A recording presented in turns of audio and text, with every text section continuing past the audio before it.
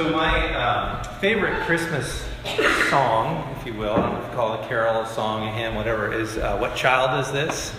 And I love that one because of all the questions. I love the questioning that comes into that song, because that's the kind of thing Jesus did as he asked his disciples, who do you say that I am? And people were questioning in their hearts. Mary was questioning in her heart. The shepherds were questioning. Jesus does these miracles. The disciples are questioning who this man is. So that's my favorite. My least favorite, and the reason you haven't heard it here yet, is Away in a Manger. And the reason, I know it's a beautiful song, don't get me wrong, but the reason I don't like it is because for the exact reason that, Teddy was demonstrating earlier, which is kids are noisy and they're supposed to be noisy. That's how God made them, which is part of, we build that into our community here to say, the sound of kids is a good thing. It's not a bad thing. And Jesus was a fully human being. So the idea that he never cried is somehow gets connected with he never sinned, because no sinless baby would cry, right? Wrong. He was fully human. He can't talk if he doesn't cry. When we hear kids, vocalizing in worship, what they're doing is they're preparing their voice for the day they're going to be singing with us and praising God in worship. And if they don't do that, they can't do that. So I just wanted to point that out, because I just love during our services, especially during prayers and songs, that I hear kids. Yes, thank you. Right on cue, buddy. You're good. That's perfect. We are doing this series on the Messiah. The title's from Messiah from Isaiah 9. And today we are going to be reading Isaiah 9 passage, and then we're going to be reading in Mark later.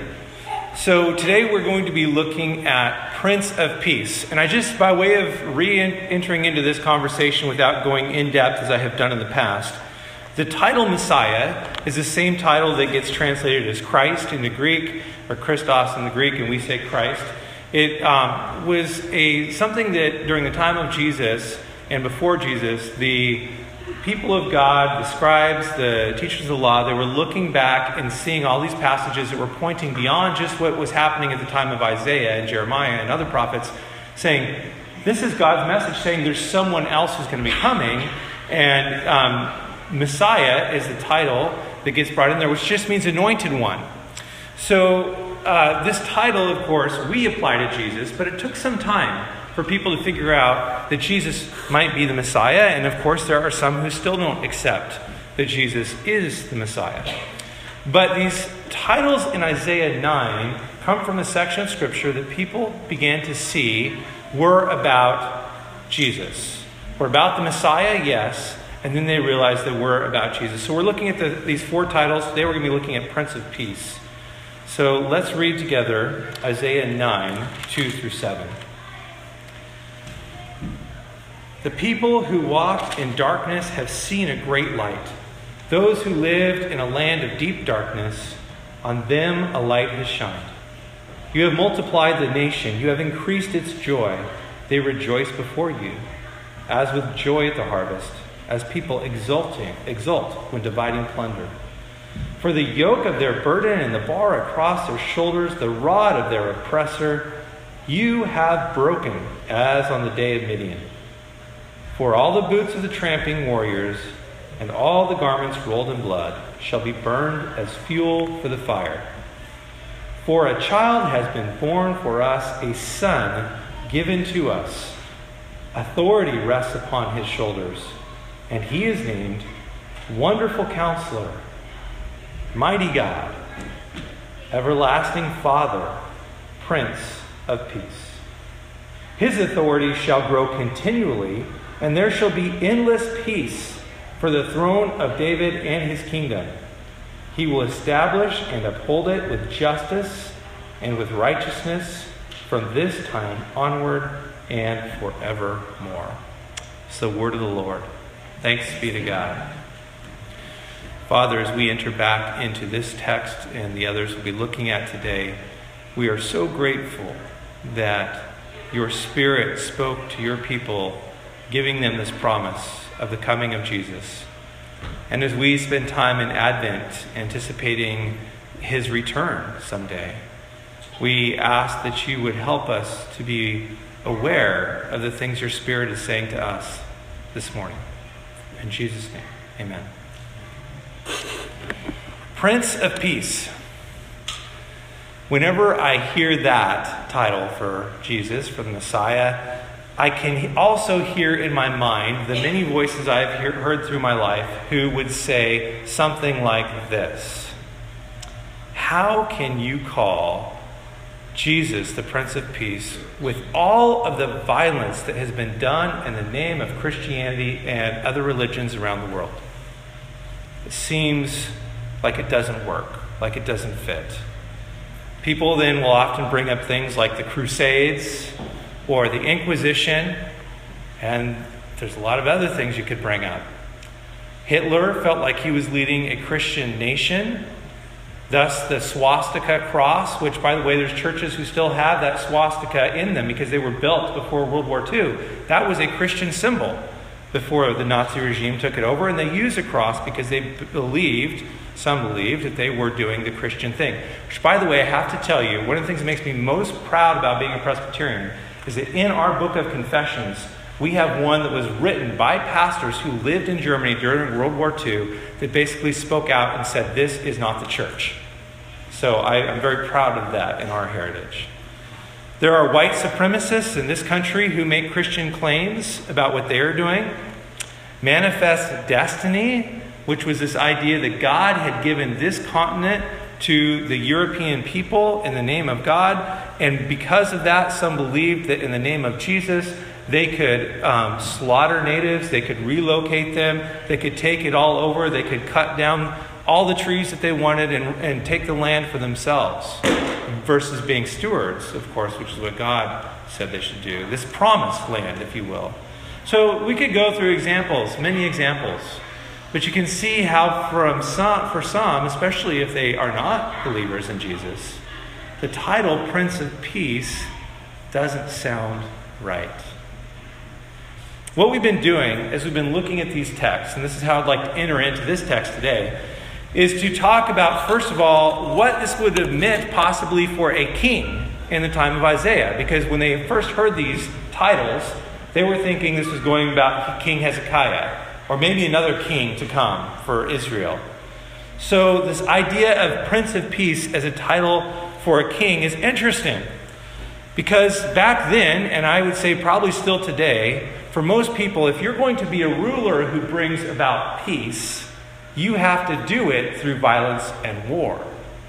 That's how most earthly rulers do it. That's how Israel understood their kings to do it. You have enough power and enough force to disarm your enemies and to bring about peace for your land. Prince of Peace. And now we can begin to understand how that title, if it goes for the Messiah, how someone would have thought differently about the Messiah than perhaps we do, knowing who Jesus was. The Pax Romana, I'm sure you've heard of this before. This is the name given to the Roman peace that was built during the time of Jesus. So what happened was the Roman Empire conquered much of the Middle East and Europe by force, and they brought about a kind of peace that had never been there before. So many theologians look at this and say, this is why Jesus was born during this time. Because it was the world was ready right then for him to be born so that the message could be carried throughout this empire. Because for the first time in world history in that part of the world, you could travel on roads in relative safety. They were patrolled by Roman soldiers. Many of them were paved, and you can still see some of them now. They were paved with stones. So there's this idea you could travel between different parts of the empire, which when they were all different kingdoms, that was not a safe thing to do. So for the people of the time, what the Romans achieved was an amazing kind of peace, but of course, it came with a cost. Some of those peaceful roads you would walk down, and on the sides of those roads, you would see people dying on crosses. Because that was Rome's way of warning any of the conquered people not to step out of line. So Jesus and others who were crucified near major roads so everyone would walk by and see them suffering and dying. And later, for Christians, of course, it brought about another kind of suffering. Because Rome said, whenever we conquer someone, we will allow them to keep whatever religion they had, and they can add in our pantheon of gods and the Greek gods and all those. But you're not allowed to start a new religion, especially a religion that would say something like, Jesus is Lord, and Caesar is Lord. So later Christians found that the peace wasn't as peaceful as some thought it was.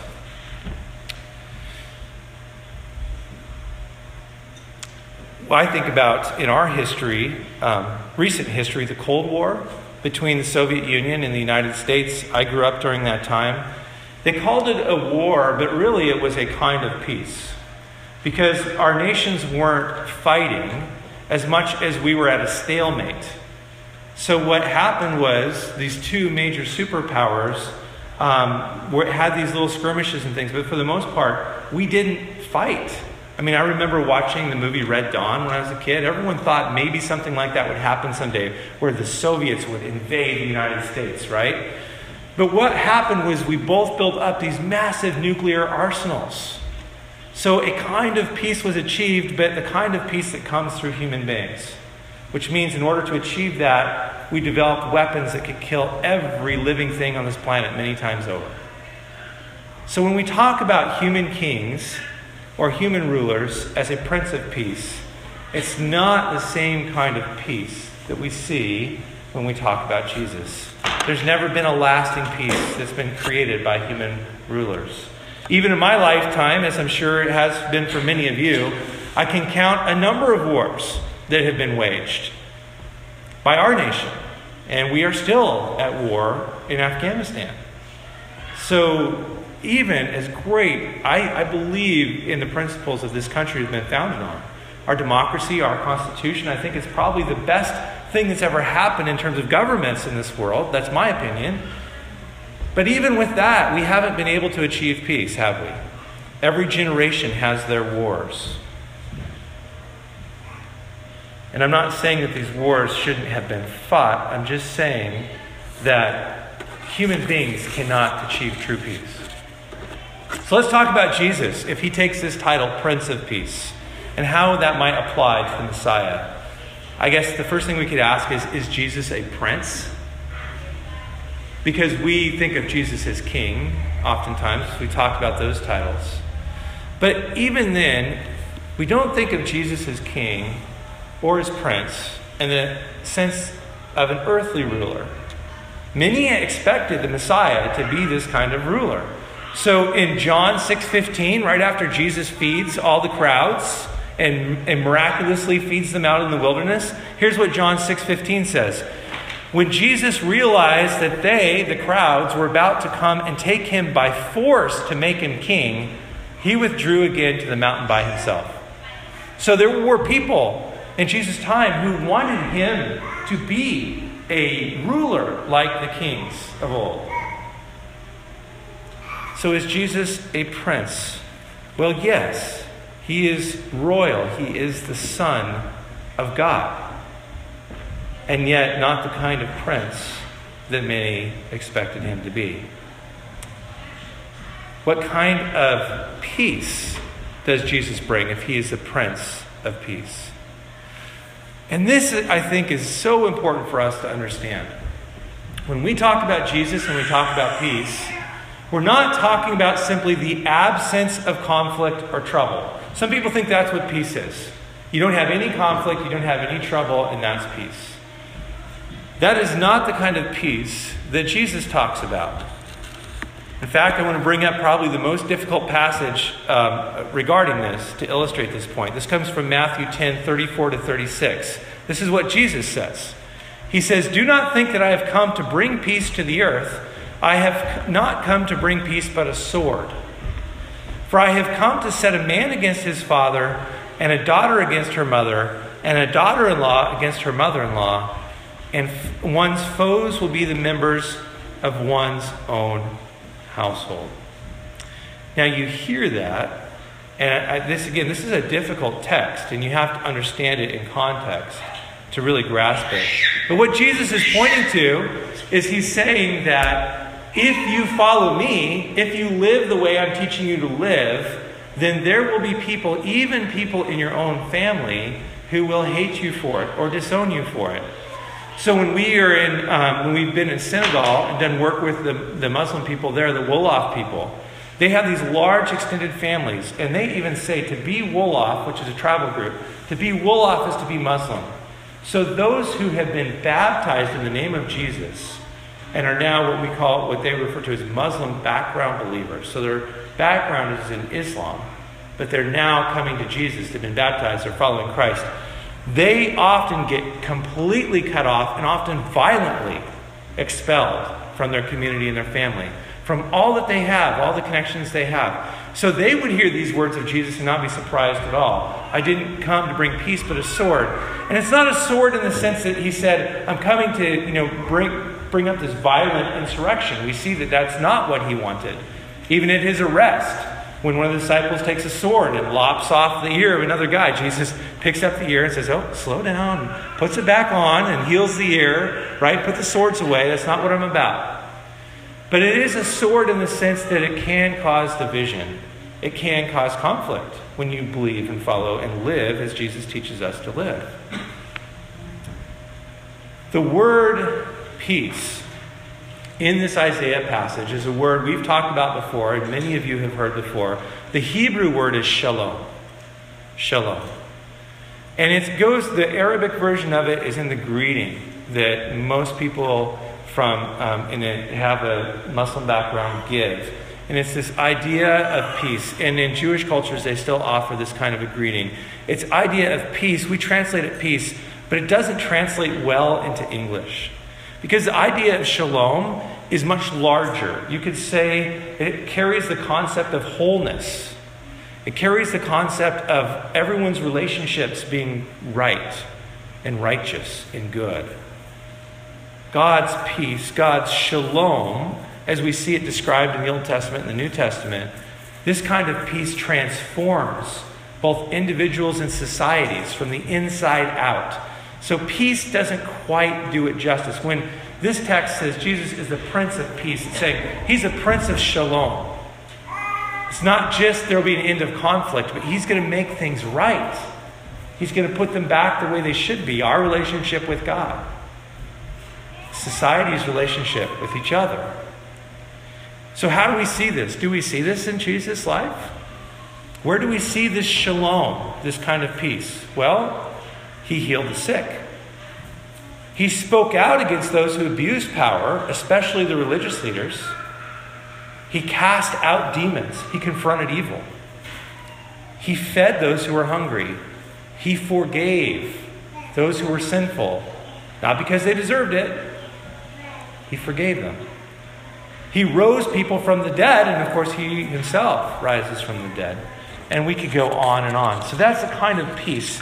When we say this, that Jesus is the Prince of Peace, this is what we're talking about. I want to talk about what this might mean for us if we have Jesus, this Messiah, in us and with us as we talk about. When we talk about Advent, we talk about Jesus coming in the past, coming today too, and coming in the future. He comes today in us, the Prince of Peace. Back in seminary, they talk to pastors a lot about something called non-anxious presence. Maybe you've heard this term before. It's the idea that in the midst of conflict, especially emotionally charged conflict, in the midst of times that are hard and stressful, that they desire pastors to stand in the midst of that as a non-anxious presence, as someone who is not raising the level of anxiety, but is bringing it down and bringing people back to the foundation of the gospel. There's some great books out there, not by Christian authors, that don't talk about this particularly, but the same idea. It was written for business people.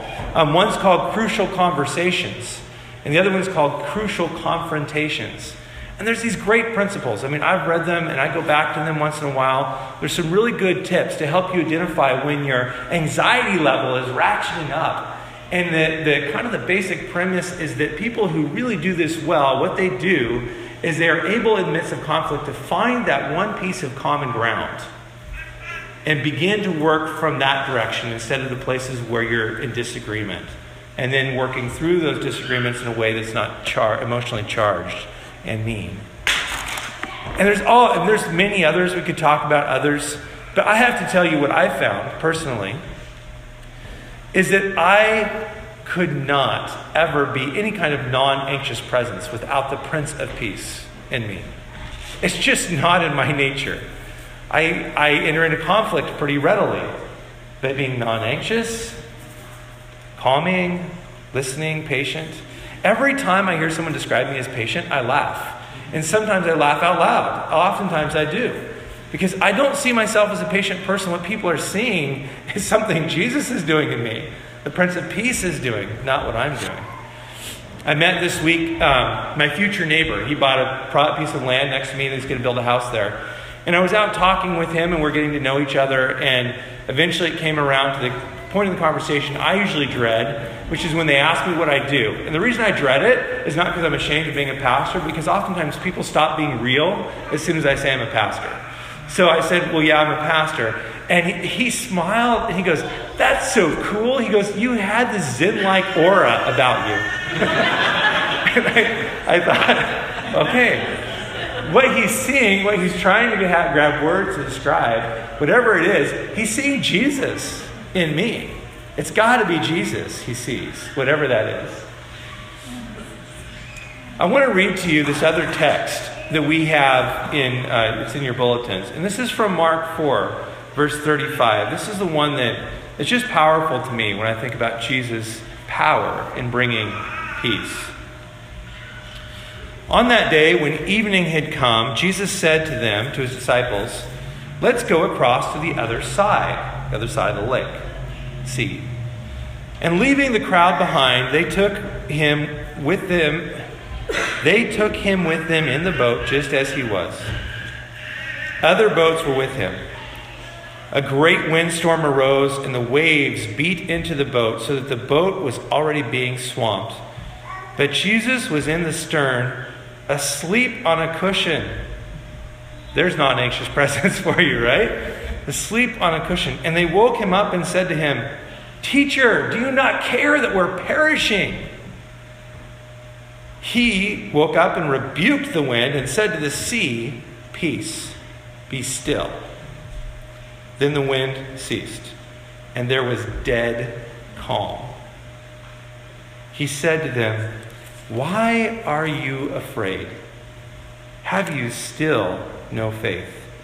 And they were filled with great awe and said to one another, Who then is this, that even the wind and the sea obey him? See, another great question. Who is this, the wind and the sea obey him? Christians have long understood and interpreted this passage to be about a lot more than just this miracle of Jesus calming the storm. Because if Jesus is Lord over creation and he has the power to speak to the wind and say, be still, and the sea be still, then he also has the power in us to speak to our anxiety and our worry and our stress and say, be still, be calm. You have little faith, which I find a comforting title for us disciples, by the way. Calming the storm. How do we cultivate this? If we want this, if we desire this same kind of peace that Jesus brings in these stories and other instances, how do we cultivate it in us?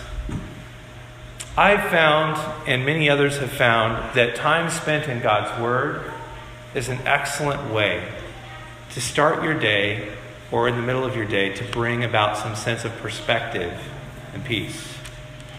Time in prayer. Just bringing God into the conversations.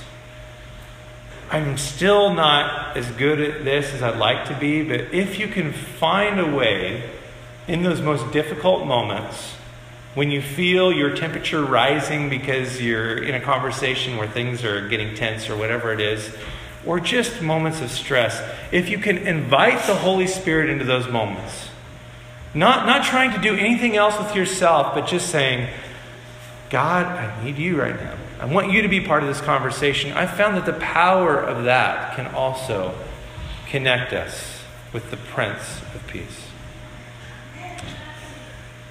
I want to end this morning by reading one more passage to you. This comes from Colossians 1:15-19. Jesus is the image of the invisible God.